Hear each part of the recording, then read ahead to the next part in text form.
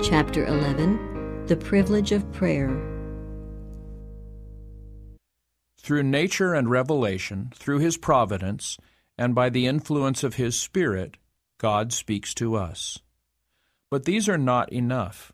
We need also to pour out our hearts to Him. In order to have spiritual life and energy, we must have actual intercourse with our Heavenly Father. Our minds may be drawn out toward Him. We may meditate upon His works, His mercies, His blessings, but this is not, in the fullest sense, communing with Him.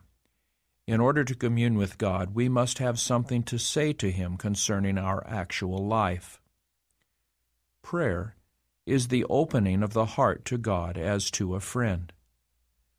Not that it is necessary in order to make known to God what we are, but in order to enable us to receive Him.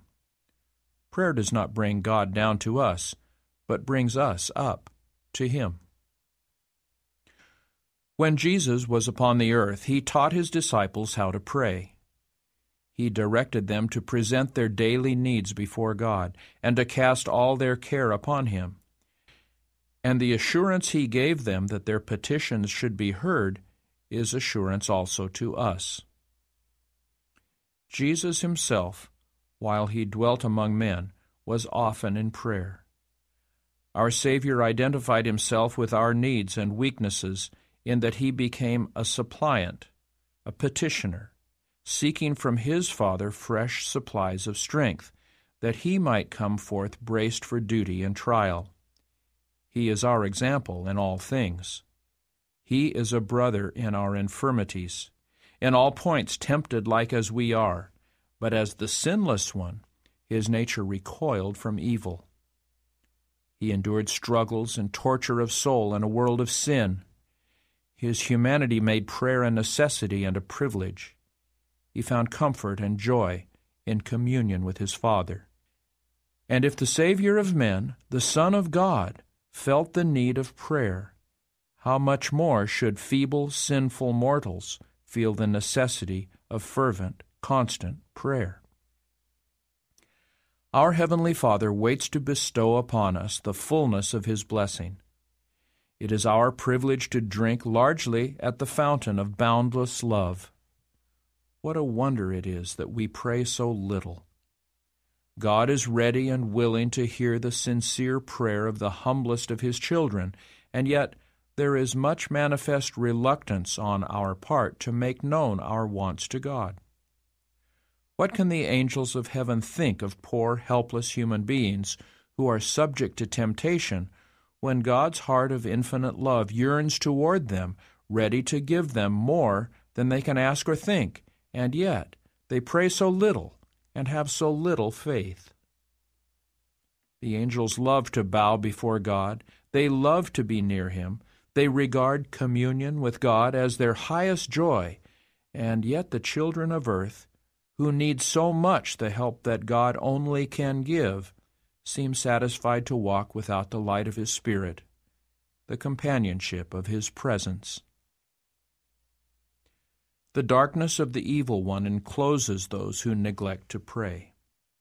The whispered temptations of the enemy entice them to sin, and it is all because they do not make use of the privilege that God has given them in the divine appointment of prayer. Why should the sons and daughters of God be reluctant to pray when prayer is the key in the hand of faith to unlock heaven's storehouse, where are treasured the boundless resources of omnipotence? Without unceasing prayer and diligent watching, we are in danger of growing careless and of deviating from the right path. The adversary seeks continually to obstruct the way to the mercy seat, that we may not by earnest supplication and faith obtain grace and power to resist temptation. There are certain conditions upon which we may expect that God will hear and answer our prayers. One of the first of these is that we feel our need of help from Him. He has promised, "I will pour water upon him that is thirsty, and floods upon the dry ground." Isaiah 44:3. Those who hunger and thirst after righteousness, who long after God, may be sure that they will be filled. The heart must be open to the Spirit's influence, or God's blessing cannot be received. Our great need is itself an argument and pleads most eloquently in our behalf. But the Lord is to be sought unto to do these things for us. He says, "Ask, and it shall be given you." And "He that spared not his own Son, but delivered him up for us all, how shall he not with him also freely give us all things?" Matthew 7:7 and Romans 8, verse 32. If we regard iniquity in our hearts, if we cling to any known sin, the Lord will not hear us. But the prayer of the penitent, contrite soul is always accepted. When all known wrongs are righted, we may believe that God will answer our petitions. Our own merit will never commend us to the favor of God. It is the worthiness of Jesus that will save us, His blood that will cleanse us. Yet we have a work to do in complying with the conditions of acceptance. Another element of prevailing prayer is faith. He that cometh to God must believe that He is, and that He is a rewarder of them that diligently seek Him. Hebrews 11, verse 6. Jesus said to His disciples, "What things soever ye desire, when ye pray, believe that ye receive them, and ye shall have them." Mark 11:24. Do we take Him at His word? The assurance is broad and unlimited, and He is faithful who has promised. When we do not receive the very things we asked for at the time we ask, we are still to believe that the Lord hears and that He will answer our prayers. We are so erring and short-sighted that we sometimes ask for things that would not be a blessing to us, and our Heavenly Father in love answers our prayers by giving us that which will be for our highest good. That which we ourselves would desire if, with vision divinely enlightened, we could see all things as they really are. When our prayers seem not to be answered, we are to cling to the promise, for the time of answering will surely come, and we shall receive the blessing we need most. But to claim that prayer will always be answered in the very way and for the particular thing that we desire is presumption. God is too wise to err, and too good to withhold any good thing from them that walk uprightly. Then do not fear to trust Him, even though you do not see the immediate answer to your prayers. Rely upon His sure promise, "Ask, and it shall be given you." If we take counsel with our doubts and fears, or try to solve everything that we cannot see clearly before we have faith, perplexities will only increase and deepen. But if we come to God feeling helpless and dependent, as we really are, and in humble, trusting faith make known our wants to Him, whose knowledge is infinite, who sees everything in creation, and who governs everything by His will and word, He can and will attend to our cry, and will let light shine into our hearts. Through sincere prayer, we are brought into connection with the mind of the infinite. We may have no remarkable evidence at the time that the face of our Redeemer is bending over us in compassion and love, but this is even so. We may not feel His visible touch, but His hand is upon us in love and pitying tenderness. When we come to ask mercy and blessing from God, we should have a spirit of love and forgiveness in our own hearts. How can we pray, "Forgive us our debts as we forgive our debtors," and yet indulge an unforgiving spirit? Matthew 6:12. If we expect our own prayers to be heard, we must forgive others in the same manner and to the same extent as we hope to be forgiven. Perseverance in prayer has been made a condition of receiving. We must pray always if we would grow in faith and experience. We are to be instant in prayer, to continue in prayer, and watch in the same with thanksgiving, Romans 12:12 and Colossians 4, verse 2. Peter exhorts believers to be sober and watch unto prayer, 1 Peter 4, verse 7. Paul directs, in everything by prayer and supplication with thanksgiving let your requests be made known to God, Philippians 4, verse 6. But ye, beloved, says Jude, praying in the Holy Ghost, keep yourselves in the love of God, Jude, verses 20 and 21. Unceasing prayer is the unbroken union of the soul with God, so that life from God flows into our life, and from our life, purity and holiness flow back to God. There is necessity for diligence in prayer. Let nothing hinder you. Make every effort to keep open the communion between Jesus and your own soul. Seek every opportunity to go where prayer is wont to be made. Those who are really seeking for communion with God will be seen in the prayer meeting, faithful to do their duty and earnest and anxious to reap all the benefits they can gain. They will improve every opportunity of placing themselves where they can receive the rays of light from heaven. We should pray in the family circle, and above all, we must not neglect secret prayer, for this is the life of the soul. It is impossible for the soul to flourish while prayer is neglected. Family or public prayer alone is not sufficient. In solitude, let the soul be laid open to the inspecting eye of God. Secret prayer is to be heard only by the prayer-hearing God. No curious ear is to receive the burden of such petitions. In secret prayer, the soul is free from surrounding influences, free from excitement. Calmly yet fervently will it reach out after God. Sweet and abiding will be the influence emanating from Him who seeth in secret, whose ear is open to hear the prayer arising from the heart. By calm, simple faith, the soul holds communion with God and gathers to itself rays of divine light to strengthen and sustain it in the conflict with Satan. God is our tower of strength. Pray in your closet, and as you go about your daily labor, let your heart be often uplifted to God. It was thus that Enoch walked with God. These silent prayers rise like precious incense before the throne of grace. Satan cannot overcome him whose heart is thus stayed upon God. There is no time or place in which it is inappropriate to offer up a petition to God. There is nothing that can prevent us from lifting up our hearts in the spirit of earnest prayer.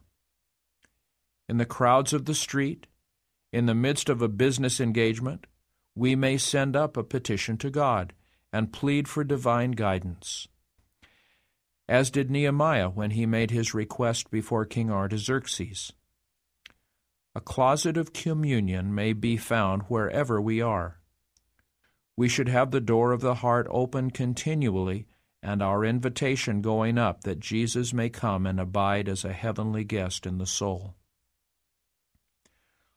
Although there may be a tainted, corrupted atmosphere around us, we need not breathe its miasma, but may live in the pure air of heaven.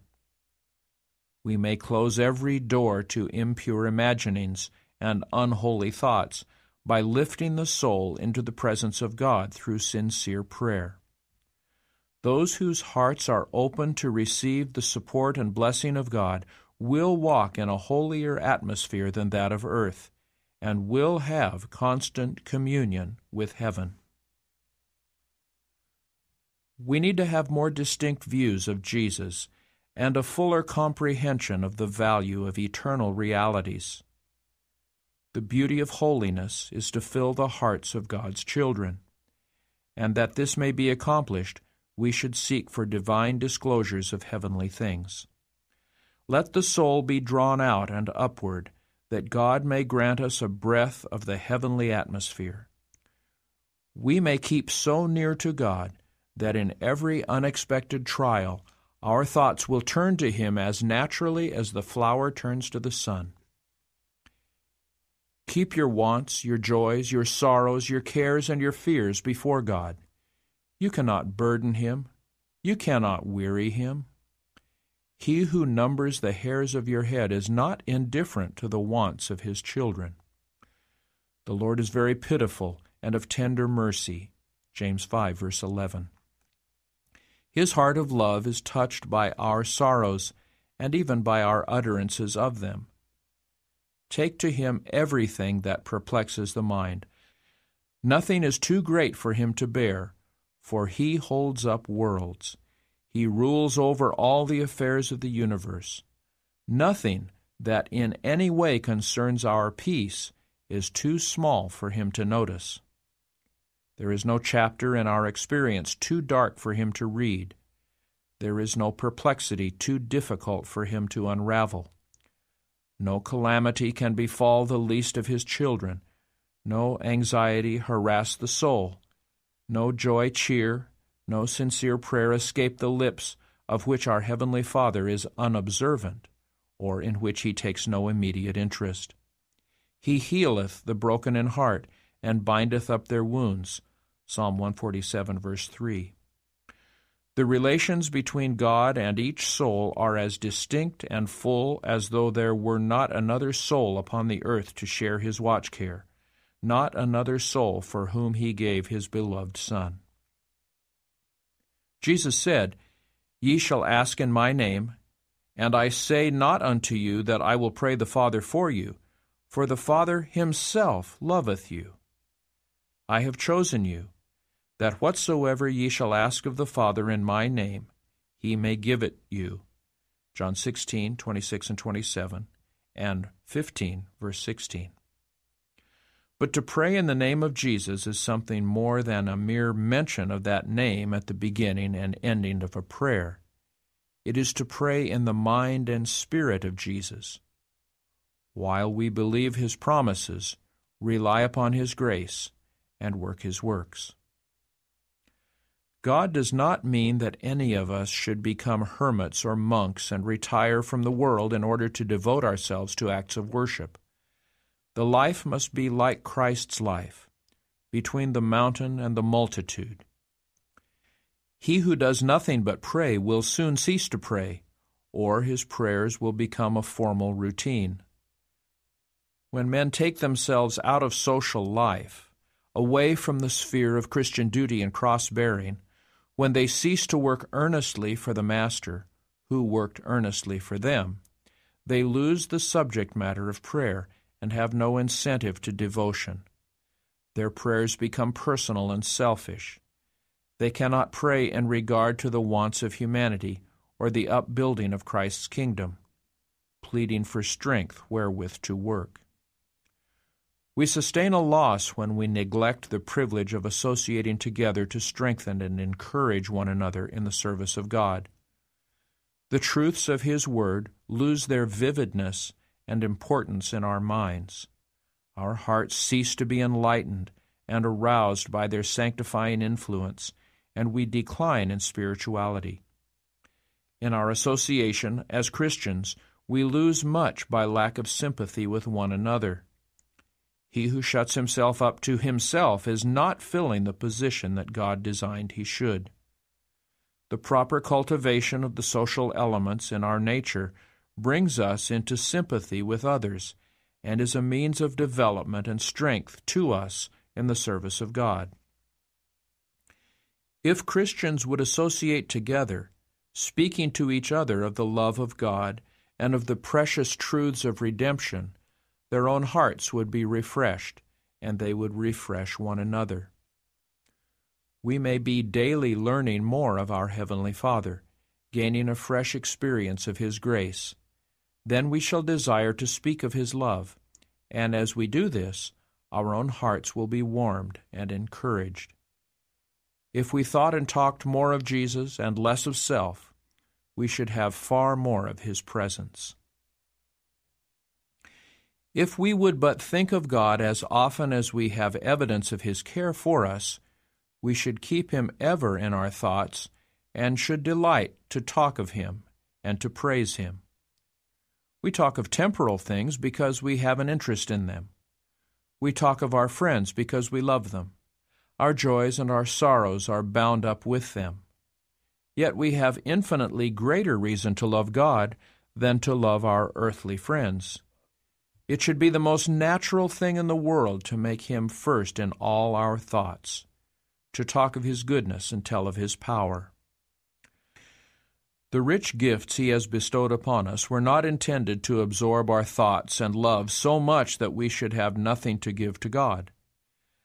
They are constantly to remind us of Him and to bind us in bonds of love and gratitude to our heavenly benefactor. We dwell too near the lowlands of the earth. Let us raise our eyes to the open door of the sanctuary above, where the light of the glory of God shines in the face of Christ, who is able also to save them to the uttermost that come unto God by Him. Hebrews 7:25. We need to praise God more for His goodness and for His wonderful works to the children of men. Psalm 107, verse 8. Our devotional exercises should not consist wholly in asking and receiving. Let us not be always thinking of our wants and never of the benefits we receive. We do not pray any too much, but we are too sparing of giving thanks. We are the constant recipients of God's mercies, and yet how little gratitude we express, how little we praise Him for what He has done for us. Anciently the Lord bade Israel, when they met together for His service, Ye shall eat before the Lord your God, and ye shall rejoice in all that ye put your hand unto, ye and your households, wherein the Lord thy God hath blessed thee. Deuteronomy 12, verse 7. That which is done for the glory of God should be done with cheerfulness, with songs of praise and thanksgiving, not with sadness and gloom. Our God is a tender, merciful Father. His service should not be looked upon as a heart-saddening, distressing exercise. It should be a pleasure to worship the Lord and to take part in His work. God would not have His children, for whom so great salvation has been provided, act as if He were a hard, exacting taskmaster. He is their best friend, and when they worship Him, He expects to be with them, to bless and comfort them, filling their hearts with joy and love. The Lord desires His children to take comfort in His service and to find more pleasure than hardship in His work. He desires that those who come to worship Him shall carry away with them precious thoughts of His care and love, that they may be cheered in all the employments of daily life, that they may have grace to deal honestly and faithfully in all things. We must gather about the cross.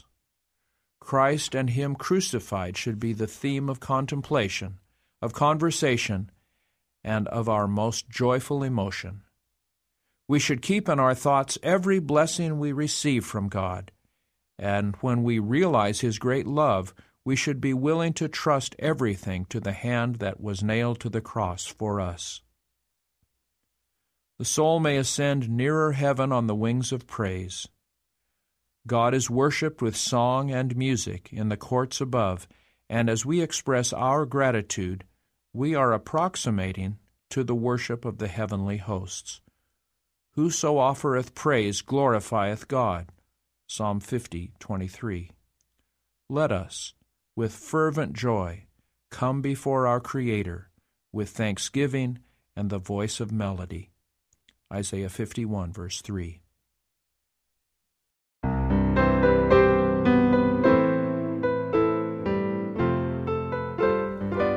Chapter 12, What to Do with Doubt. Many, especially those who are young in the Christian life, are at times troubled with the suggestions of skepticism. There are in the Bible many things which they cannot explain or even understand, and Satan employs these to shake their faith in the Scriptures as a revelation from God.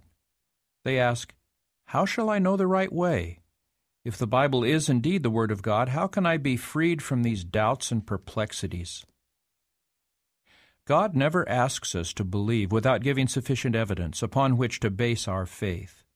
His existence, His character, the truthfulness of His Word are all established by testimony that appeals to our reason, and this testimony is abundant. Yet, God has never removed the possibility of doubt. Our faith must rest upon evidence, not demonstration. Those who wish to doubt will have opportunity, while those who really desire to know the truth will find plenty of evidence on which to rest their faith. It is impossible for finite minds fully to comprehend the character of the works of the Infinite One. To the keenest intellect, the most highly educated mind, that holy being must ever remain clothed in mystery. Canst thou by searching find out God?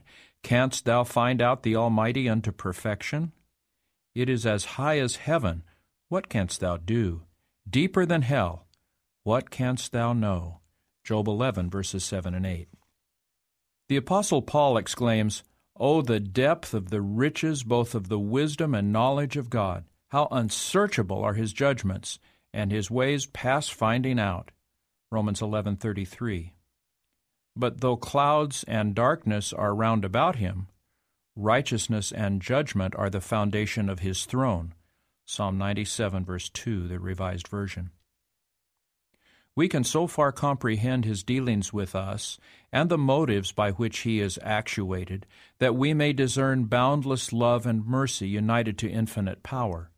We can understand as much of His purposes as it is for our good to know, and beyond this, we must still trust the hand that is omnipotent, the heart that is full of love.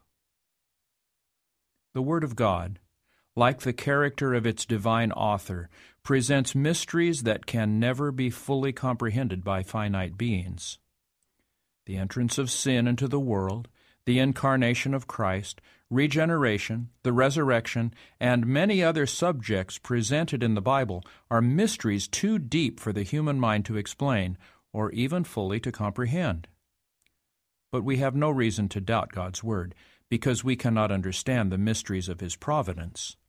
In the natural world, we are constantly surrounded with mysteries that we cannot fathom. The very humblest forms of life present a problem that the wisest of philosophers is powerless to explain. Everywhere are wonders beyond our ken. Should we then be surprised to find that in the spiritual world also there are mysteries that we cannot fathom? The difficulty lies solely in the weakness and narrowness of the human mind. God has given us in the Scriptures sufficient evidence of their divine character, and we are not to doubt His Word because we cannot understand all the mysteries of His providence. The Apostle Peter says that there are in Scripture things hard to be understood, which they that are unlearned and unstable wrest unto their own destruction. 2 Peter 3:16. The difficulties of Scripture have been urged by skeptics as an argument against the Bible. But so far from this, they constitute a strong evidence of its divine inspiration. If it contained no account of God but that which we could easily comprehend, if His greatness and majesty could be grasped by finite minds, then the Bible would not bear the unmistakable credentials of divine authority. The very grandeur and mystery of the themes presented should inspire faith in it as the Word of God. The Bible unfolds truth with a simplicity and a perfect adaptation to the needs and longings of the human heart that has astonished and charmed the most highly cultivated minds, while it enables the humblest and uncultured to discern the way of salvation. And yet, these simply stated truths lay hold upon subjects so elevated, so far-reaching, so infinitely beyond the power of human comprehension that we can accept them only because God has declared them. Thus, the plan of redemption is laid open to us, so that every soul may see the steps he is to take in repentance toward God and faith toward our Lord Jesus Christ, in order to be saved in God's appointed way. Yet beneath these truths, so easily understood, lie mysteries that are the hiding of His glory. mysteries that overpower the mind in its research, yet inspire the sincere seeker for truth with reverence and faith.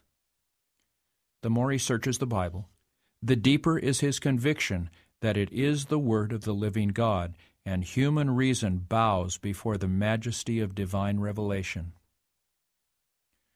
To acknowledge that we cannot fully comprehend the great truths of the Bible is only to admit that the finite mind is inadequate to grasp the infinite, that man, with his limited human knowledge, cannot understand the purposes of omniscience.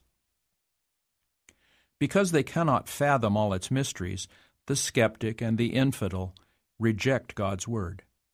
And not all who profess to believe the Bible are free from danger on this point. The apostle says, "Take heed, brethren, lest there be in any of you an evil heart of unbelief, in departing from the living God." Hebrews 3, verse 12. It is right to study closely the teachings of the Bible and to search into the deep things of God, so far as they are revealed in Scripture. 1 Corinthians 2:10. While the secret things belong unto the Lord our God, those things which are revealed belong unto us. Deuteronomy 29:29.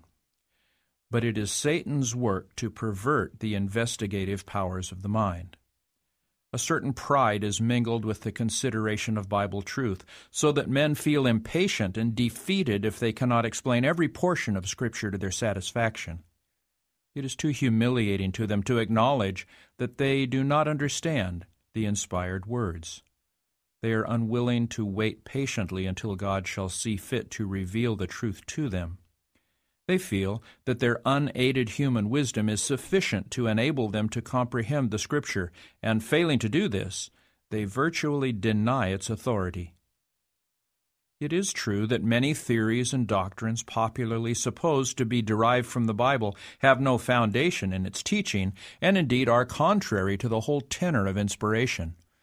These things have been a cause of doubt and perplexity to many minds. They are not, however, chargeable to God's Word, but to man's perversion of it. If it were possible for created beings to attain to a full understanding of God and His works, then, having reached this point, there would be for them no further discovery of truth, no growth in knowledge, no further development of mind or heart. God would no longer be supreme, and man, having reached the limit of knowledge and attainment, would cease to advance. Let us thank God that it is not so. God is infinite. In Him are all the treasures of wisdom and knowledge, Colossians 2, verse 3. And to all eternity men may be ever searching, ever learning, and yet never exhaust the treasures of His wisdom, His goodness, and His power. God intends that even in this life, the truths of His Word shall be ever unfolding to His people. There is only one way in which this knowledge can be obtained. We can attain to an understanding of God's Word only through the illumination of that Spirit by which the Word was given. The things of God knoweth no man, but the Spirit of God. For the Spirit searcheth all things, yea, the deep things of God. 1 Corinthians 2, 11 and 10. And the Savior's promise to His followers was, "When He, the Spirit of truth, is come, He will guide you into all truth, for He shall receive of mine, and shall show it unto you." John 16, verses 13 and 14. God desires man to exercise his reasoning powers, and the study of the Bible will strengthen and elevate the mind as no other study can. Yet we are to beware of deifying reason, which is subject to the weakness and infirmity of humanity. If we would not have the Scriptures clouded to our understanding, so that the plainest truths shall not be comprehended, we must have the simplicity and faith of a little child, ready to learn and beseeching the aid of the Holy Spirit. A sense of the power and wisdom of God and of our inability to comprehend His greatness should inspire us with humility, and we should open His Word as we would enter His presence with holy awe. When we come to the Bible, reason must acknowledge an authority superior to itself. and heart and intellect must bow to the great I Am. There are many things apparently difficult or obscure which God will make plain and simple to those who thus seek an understanding of them. But without the guidance of the Holy Spirit, we shall be continually liable to wrest the Scriptures or to misinterpret them. There is much reading of the Bible that is without profit, and in many cases a positive injury. When the Word of God is opened without reverence and without prayer, when the thoughts and affections are not fixed upon God or in harmony with His will, the mind is clouded with doubts, and in the very study of the Bible, skepticism strengthens. The enemy takes control of the thoughts, and he suggests interpretations that are not correct. Whenever men are not in word and deed seeking to be in harmony with God, then, however learned they may be, they are liable to error in the understanding of Scripture, and it is not safe to trust to their explanations. Those who look to the Scriptures to find discrepancies have not spiritual insight. With distorted vision, they will see many causes for doubt and unbelief in things that are really plain and simple. Disguise it as they may, the real cause of doubt and skepticism, in most cases, is the love of sin. The teachings and restrictions of God's Word are not welcome to the proud, sin-loving heart, and those who are unwilling to obey its requirements are ready to doubt its authority. In order to arrive at truth, we must have a sincere desire to know the truth and a willingness of heart to obey it. And all who come in this spirit to the study of the Bible will find abundant evidence that it is God's Word, and they may gain an understanding of its truth that will make them wise unto salvation. Christ has said, "If any man willeth to do his will, he shall know of the teaching." John 7, verse 17, the Revised Version. Instead of questioning and caviling concerning that which you do not understand, give heed to the light that already shines upon you, and you will receive greater light. By the grace of Christ, perform every duty that has been made plain to your understanding, and you will be enabled to understand and perform those of which you are now in doubt. There is an evidence that is open to all, the most highly educated and the most illiterate, the evidence of experience. God invites us to prove for ourselves the reality of His Word, the truth of His promises. He bids us taste and see that the Lord is good, Psalm 34, verse 8. Instead of depending upon the word of another, we are to taste for ourselves. He declares, "Ask, and you shall receive," John 16:24. His promises will be fulfilled. They have never failed. They never can fail. And as we draw near to Jesus and rejoice in the fullness of His love, our doubt and darkness will disappear in the light of His presence. The Apostle Paul says that God hath delivered us from the power of darkness and hath translated us into the kingdom of His dear Son, Colossians 1:13. And everyone who has passed from death unto life is able to set to his seal that God is true, John 3:33. He can testify, "I needed help, and I found it in Jesus. Every want was supplied. The hunger of my soul was satisfied.